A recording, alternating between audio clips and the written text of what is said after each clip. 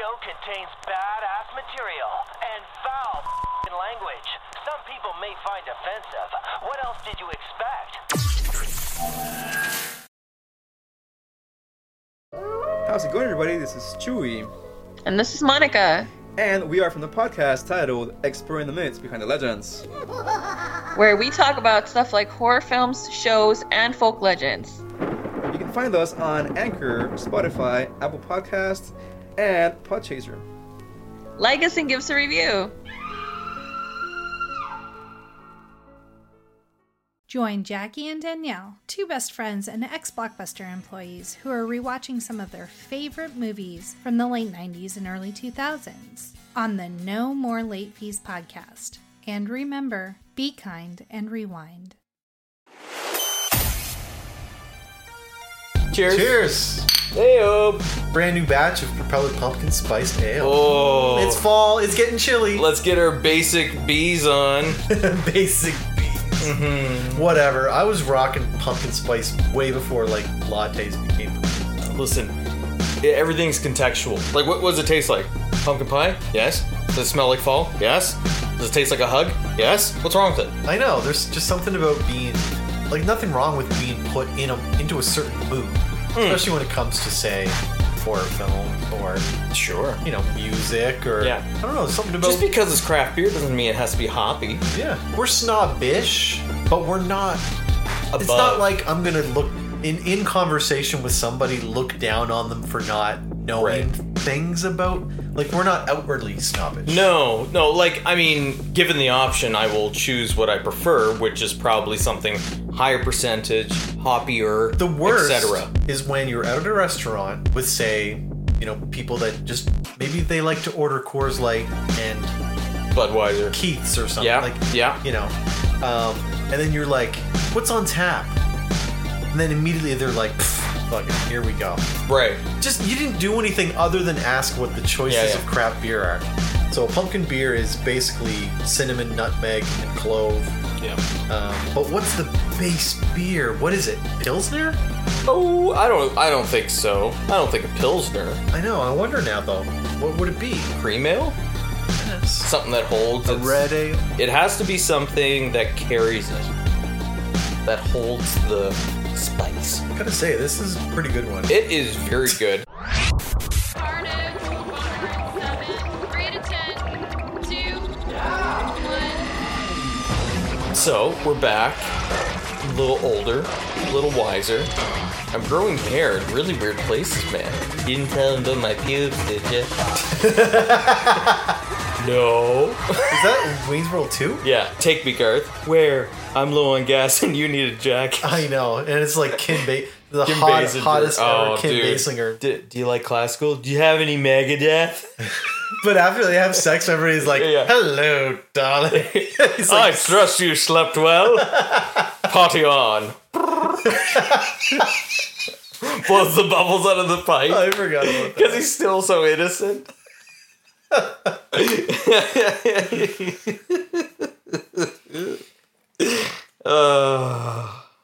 That'd be a funny list to do, like a funniest like post virginity or whatever losing scenes in movies, like in 40-Year-Old Virgin after he has sex at the very end of the movie, and he's like, she's like, how was it for you? And he's like, well. And then he starts that whole musical number, Age of Aquarius. Age of Aquarius.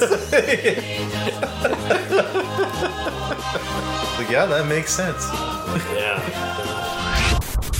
Well, how do we go from there? I guess speaking from when we maybe I don't know when you lost your virginity, but going back in time, to teenage, mid-teenage, late teenage years, the music you might have listened to, maybe you might have lost your virginity to this music. Who knows? Yeah. Every generation, every age group always has their, there's that saying of the music that you like for the rest of your life will always be the music you got into first. Yes. Not when you're just a kid listening to random shit. The music that you really identified with and really like latched onto first at an early age. There's a form of music that came out late 90s, early 2000s that especially with the age group I would have been in, like let's say 18 to 22, like that's a good age to like really just be into a certain type of music, regardless of the fashion, regardless of like the cheesiness of the actual music. But today, we're going to be talking about nu metal. Oh, baby. I hope you've got your parachute pants. You've got your wallet chains. Got your beaded necklaces. I hope you have your hair gel. Frosted tips. Oh, brother. It's like almost like if you take a boy band of the 90s, but yet wear a Slayer shirt at the same time. That's one thing I wanted to kind of talk about. It's kind of hilarious how similar the looks of boy bands and nu metal. I guess the difference would be like baggy jeans. Sure. Yeah, it was almost like the raver kid that listened to metal. Like it was like the goth version of nose rings. Eyebrow rings. Yeah. I never fell into this extreme fashion of nu metal. Let's say like, you know, eyeshadow, frosted tips, like I said. But I was always in that like metal band t-shirt jean category. Sure. But I love nu metal because I was always a hip hop fan as well, and so that to me, nu metal almost means the kind of like the melding the mix of metal and hip hop. Sure. Groove based, heavy music. Where does nu metal begin? I'm gonna say Blind is probably to me the beginning of what we know the mainstream kind of like nu metal.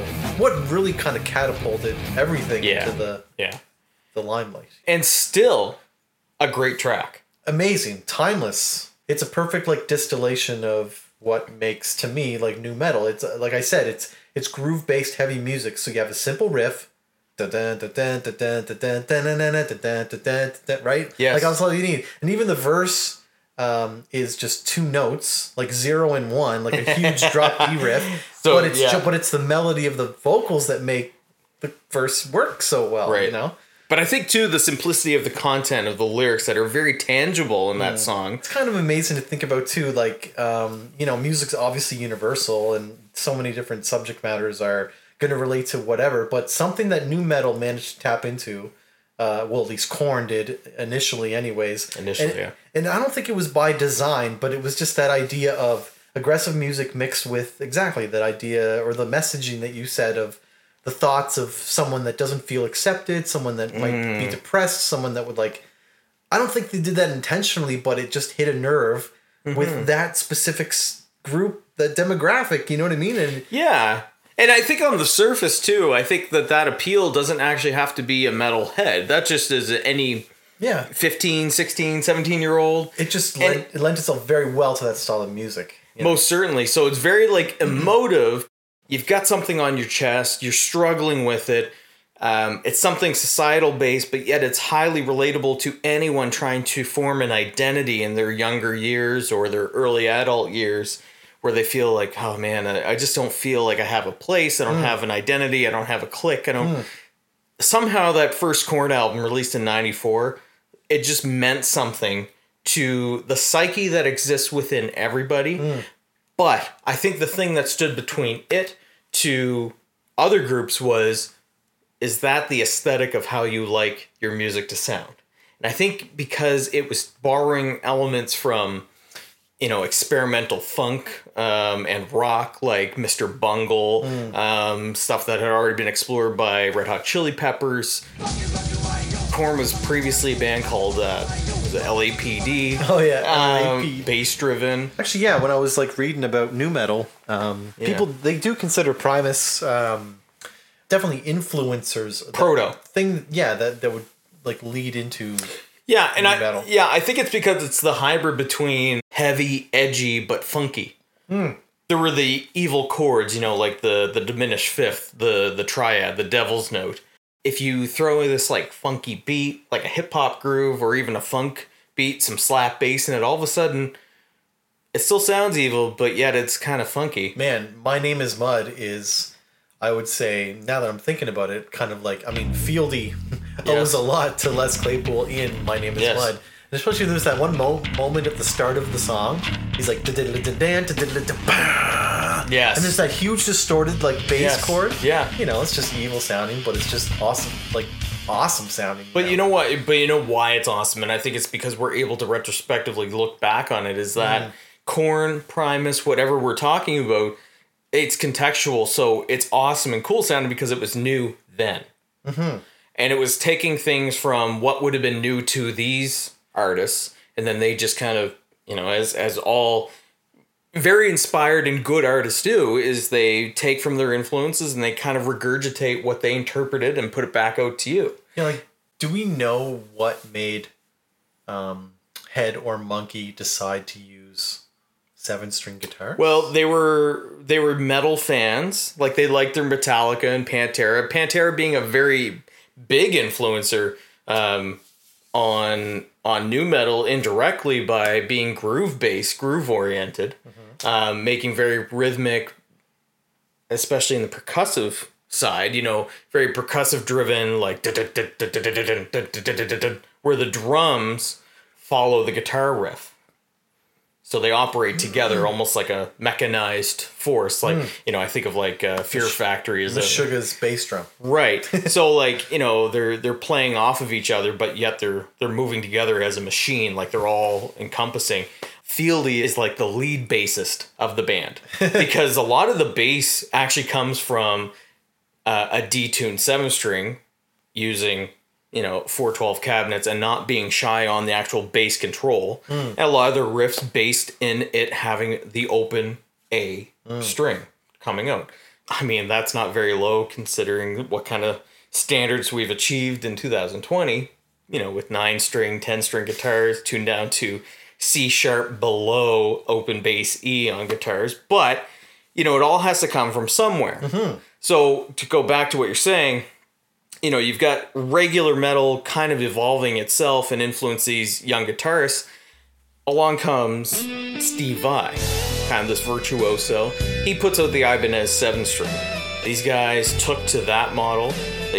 I truly believe they borrowed things from like bands like Pantera and Mr. Bungle, who would use that moving triad chord, like the relationship between the notes E, B flat, and then they just move that all over the place. And it's very dissonant, very unpleasant sounding, and really some of the best parts of Korn are the worst parts of the band. They kind of played up to that, throwing a big muff cranked in front of an already distorted amp.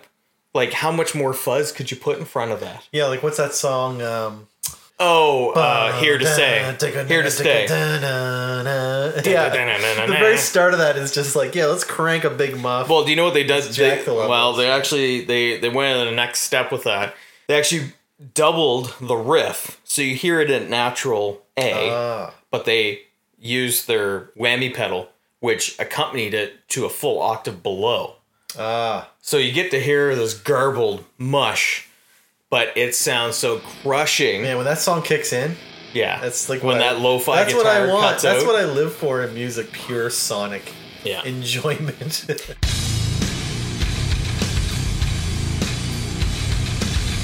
Tonally, what is nu metal? So let's just stick with Korn Blind. That song still has everything that is the characteristics of nu metal. If it wasn't for that song, I don't think the genre would have existed. So you've got the slap, funky bass, which sounds like dental floss sometimes.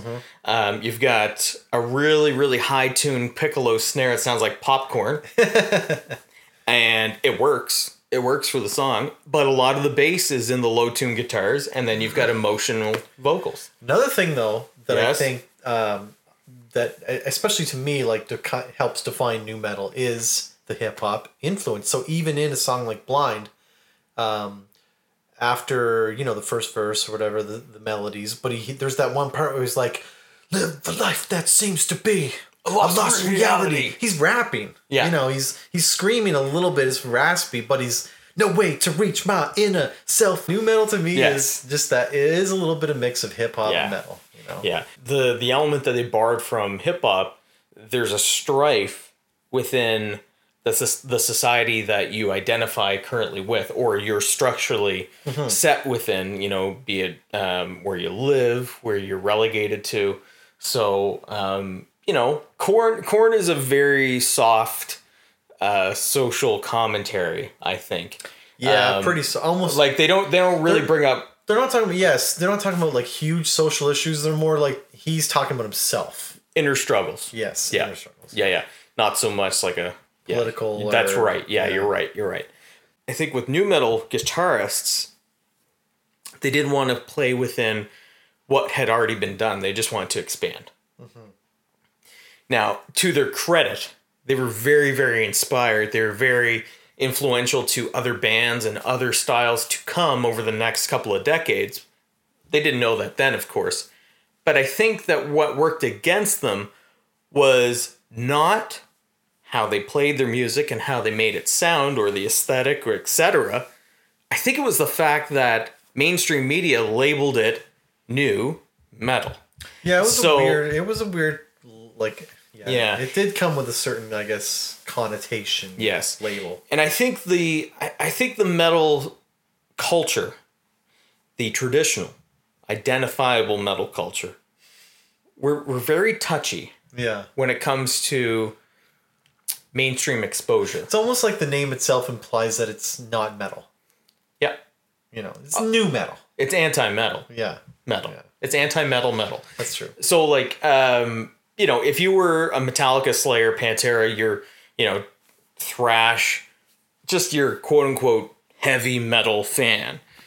New metal, if you weren't into it, you were never going to get into it. But you weren't going to let yourself get into it either, because there was that certain stigma of staying true to metal. And that still exists today, of course. And it's so convoluted. It really is. It is so convoluted. It's way too and it's so unnecessary at times. I still love being a part of a metal culture. I love going to metal shows pre-COVID.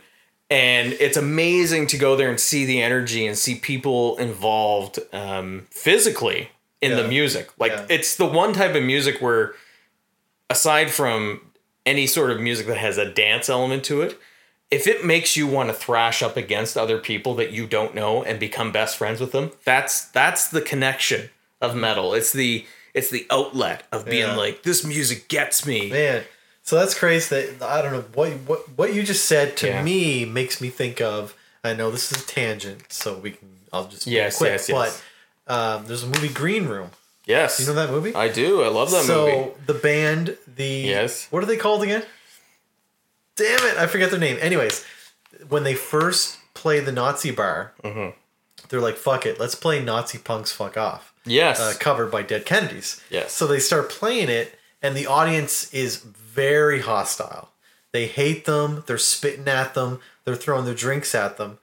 So they play the cover, but then the next song they play, okay, well now we're going to play our regular shit.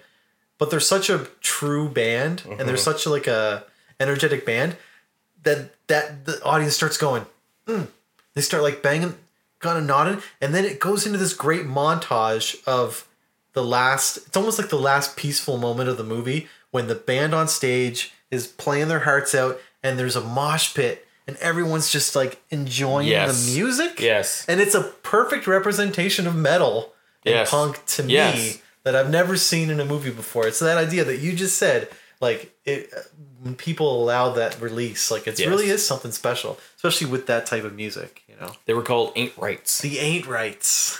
And they were opening for Cowcatcher. The movie's so amazing. Oh, the movie is incredible. But yeah, that idea of music, that kind of music does bring people together and allows people to have like an identity of I don't know. Yeah. And again, we're still on Blind by Korn. Think of the music video. They're playing live. Yeah. It's a crowd. They're moshing. They're stage diving.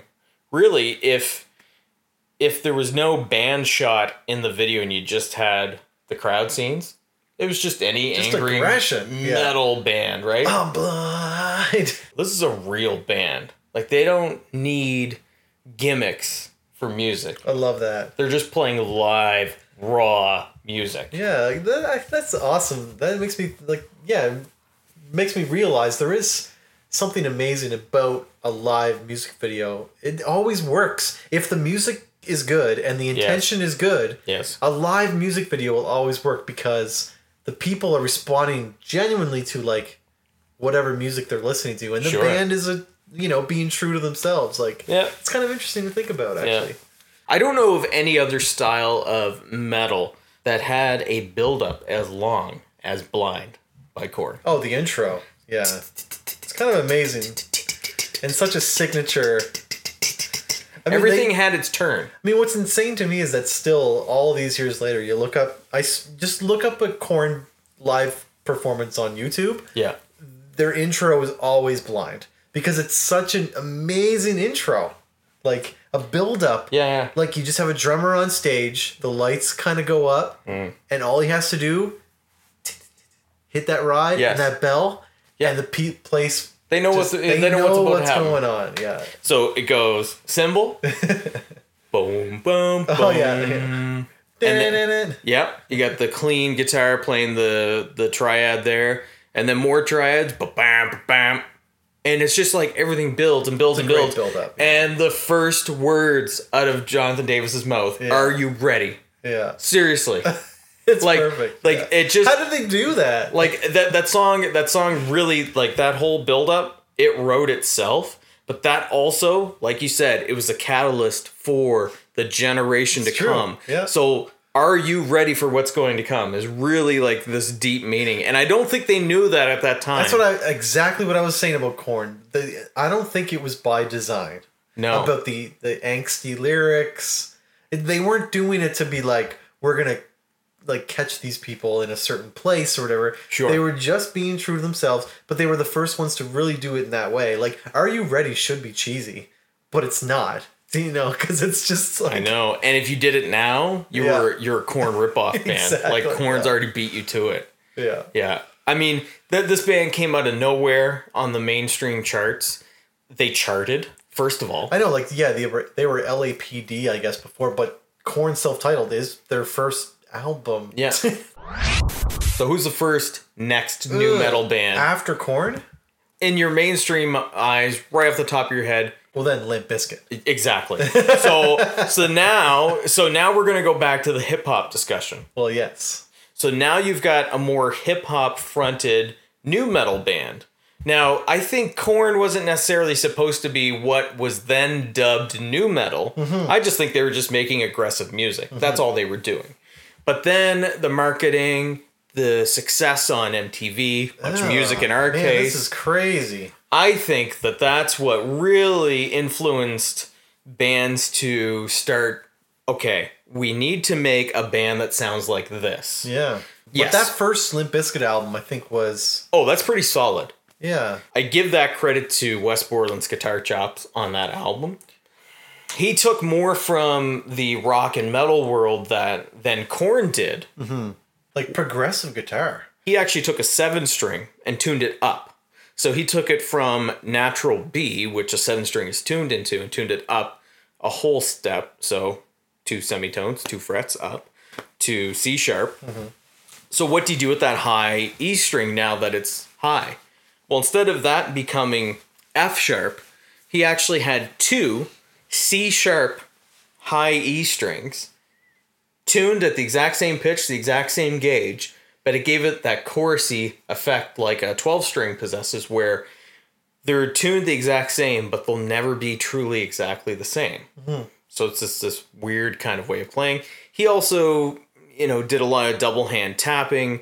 He would take his right hand and he would play the octave of the chord, and then he would do the lead work with the left hand. And the song that comes to mind is Rearranged. So he's doing the pull-off on the third and open, and he's holding down the octave on the top. And it's very, very difficult, and he did it beautifully. But that's the second album. So going back to the first album, there was a lot more hip-hop in the vocal approach, but there was also some actually decent screams on that album, taking from, like Kurt Cobain's... almost like that puking kind of scream that he would do. Yeah, pukey kind of like... Yeah. Yeah. Or, like the Phil Anselmo from Great Southern Trendkill that I love so much.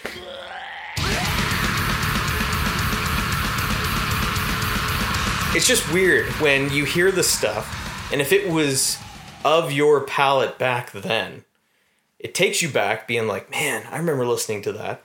But here's the next part. Fad music, and in this case we're talking about new metal, being a fad from my past. I I look back on it, some of it has not aged well.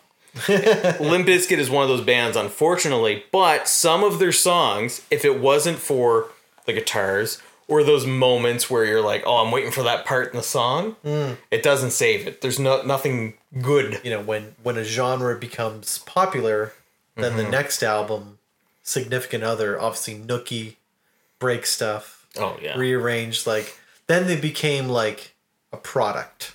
I guess they were. And they leaned into what people expected of them to do. Yeah. Not to say, like, I love Nookie. Like, the main beat is exactly what you want from a new metal, rap metal song. At that point, yeah, let's call it for what it is. It's rap / metal. And that became kind of a genre Unto itself. Yeah. With, you know, associated with new metal. But, but yeah, Significant Other was definitely more polished. Yeah. More like, I guess, focused in that direction than like $3 Bill Y'all was definitely more of a, almost in a way like a punk. It was almost like a it was independent punk record. It was just like, it was dirty, it was nasty, it was groovy, it was rap, but there was a lot of screaming, but it was like really messy. Yes, know? It was very live and raw sounding. I think that's what worked for it, truly. Yeah, that's true. Yeah. So that's interesting. So you said Significant Other, polished. I do enjoy that album. So do I. And Nookie, speaking from a guitarist side of things, that was played on a 4-string guitar he created. Great riff, though. But he took parts and made a guitar. Okay, so I first talked about Korn, Monkey and Head having too many pedals. And then they're like, okay, I got 7 strings. I'm going to tune them down to full steps. Now they're in A. Okay. Now I'm going to get, almost 20 pedals in front of me? Great. This guy's like, that's cool. I'm going to use less strings. I'm going to build my own guitar. What? Yeah, that's true. He did that. And he actually used, a 4-string guitar that he built on some of the songs on $3 Bill Y'all. But I think what was so interesting was that on a popular album, the main hook off of that album, the main single off of that album, Nookie, could not be recreated on a conventional guitar without detuning something way too low because he actually used bass strings on a guitar body. Very cool. Very innovative. Sounds so good. Whether or not that's your cup of tea, that's very cool. It is cool. That is very different. That's very, very cool. Yeah, even when something is so mainstream and so polished, the guy still managed to make something completely original. Yes. Even though you might not realize it, it's just like a good groove and a good riff. Yeah. But he's still being innovative. Yeah. And original. Yeah. It's really cool.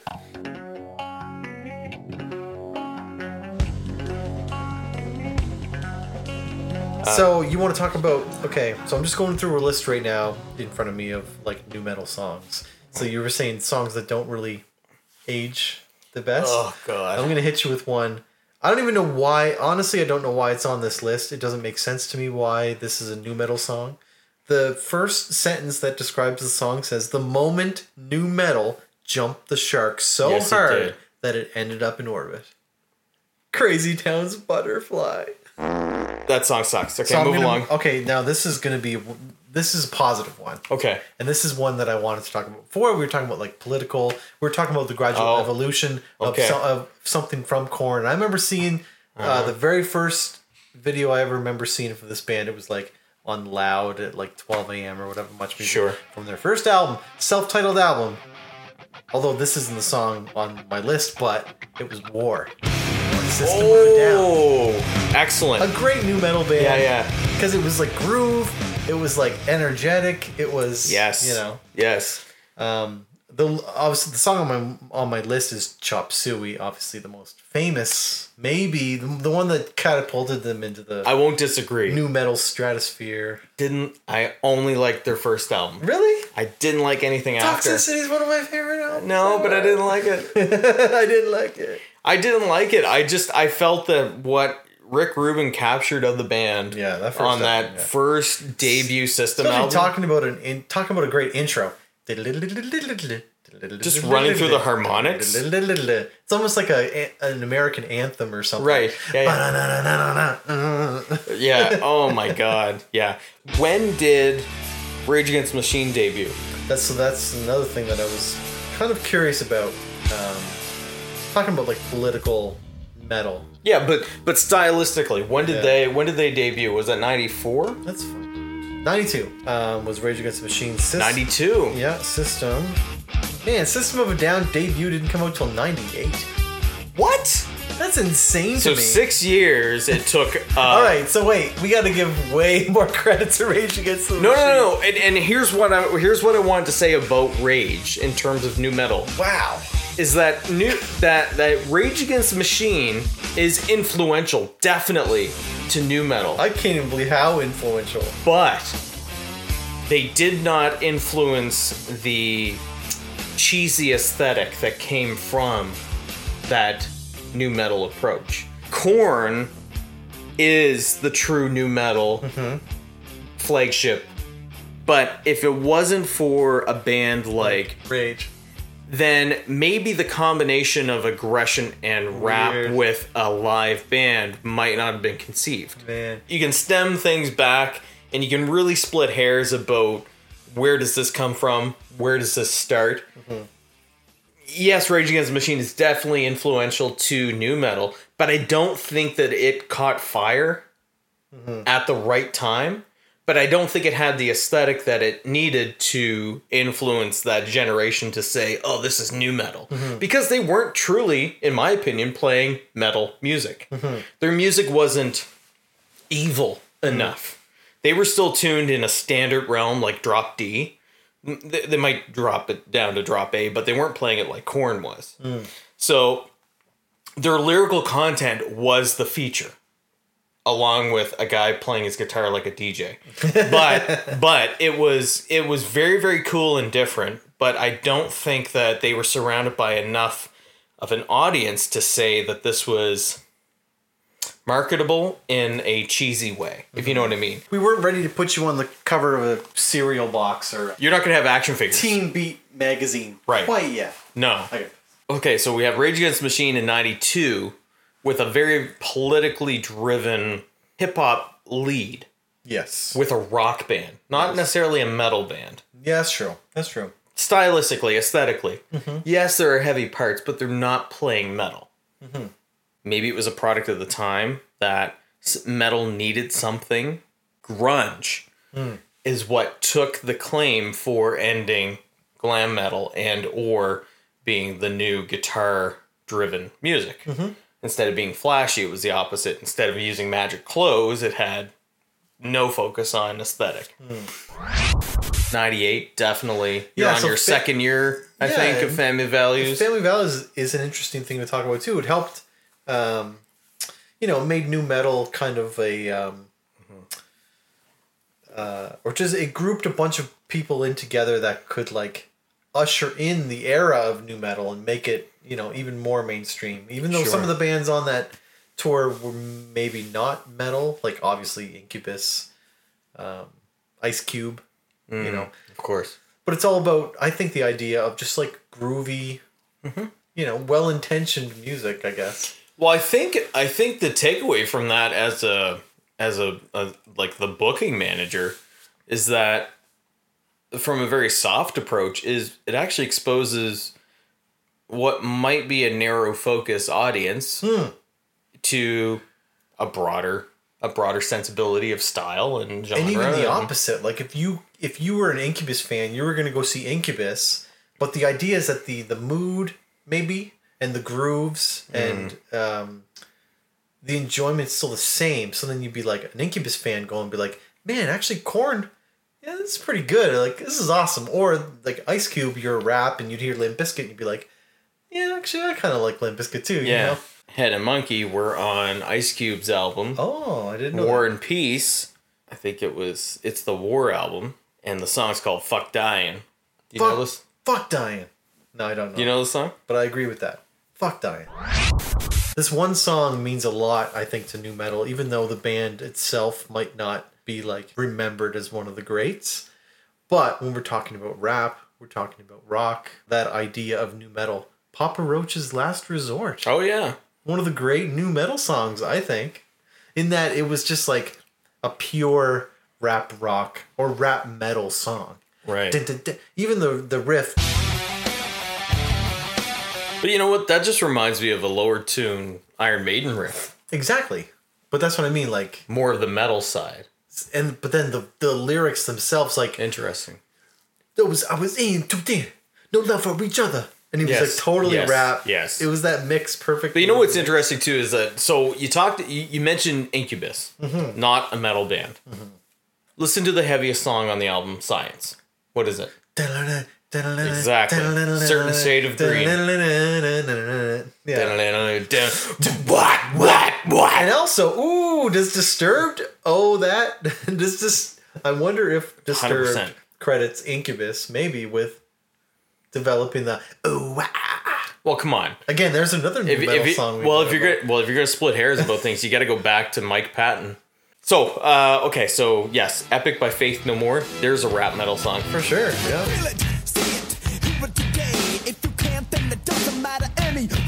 So we're going to continue on with the rap metal kind of focus. Although this is a little more religious.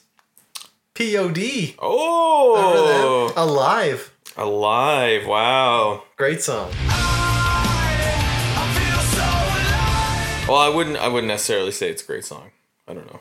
I always liked that song. They were a miss for me. They didn't. I hit did the mark. always like that song. Youth of the Nation. I remember that. No, I hated Southtown. I like Southtown. It's not that I'm saying I like these songs. These are the songs I remember. Talking about maybe the fashion that hasn't dated, I guess, as well. We were talking about like the baggy jeans, the frosted tips. One band that always seemed to emulate that part. They were awesome. Well, the band itself wasn't awesome. The singer was awesome. Yeah. I'm talking about Coal Chamber. Ooh. Loco. That's a great song. They're a ridiculous looking band. Looking back on it, obviously has not aged well at all. But the songs, especially his vocals, like especially a hook like something as simple as Loco. Me Loco! His voice sounds so good. Still, like it will always hold up to me. Like, there's so much about that song that I actually love that I don't like when I see them. And they're copying Korn, even like... And using... Like that's so Korn. Yeah.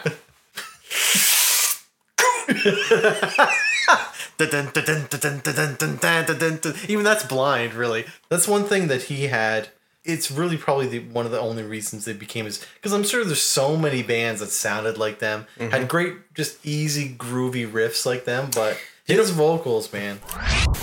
If one thing is for certain, we can talk about like the origin. Everything, I would say, yeah. And you're right. And you would say as well. Stems from Korn. Jonathan Davis. All of them. Like that self-titled album. Yeah. That's what we say. Needs to stand alone. Yeah. Is a perfect storm. That's the greatest new metal album of all time. And it's timeless. It's still great. Yeah. The self-titled Korn album, I think more people would say now, as metal fans would say, yeah, actually that's a pretty good one. Of course, yeah. That might have been a shame to say that they did because of bands like Limp Bizkit, who were also grouped into the Korn universe. So, I don't know. I don't know if this is a comprehensive episode of new metal or is it just a celebration of Korn's first album, but... I think we brought it back around. I think we did. Welcome to Bitch Watch. Hi, I'm Sly. I'm Witsy. And we're two bitches watching TV. We're a recap and shit talk show. That's right. We watch hours and hours and hours of TV, so you don't have to. You can listen and laugh along with us everywhere you listen to podcasts and find us on Instagram and Twitter at BitchWatchPod. Is our show original? No. Entertaining? We hope so. This is Bitch Watch. Stoner Chicks. We're four friends who met through comedy and bonded through weed. I'm Grace Penzel. I'm Kayla Teal. I'm Stephanie Thompson. I'm Phoebe Richards. If you love smoking weed and laughing with your friends, this podcast is for you. Weekly episodes will drop on Fridays starting April 2nd, so subscribe now to Stoner Chicks wherever you get your podcasts. Coming to your favorite podcatcher soon.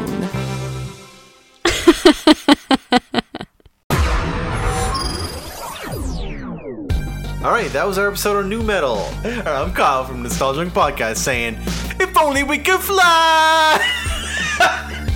Take him to the Matthews Bridge! And I'm Matt from Nostalgia Podcast saying, are you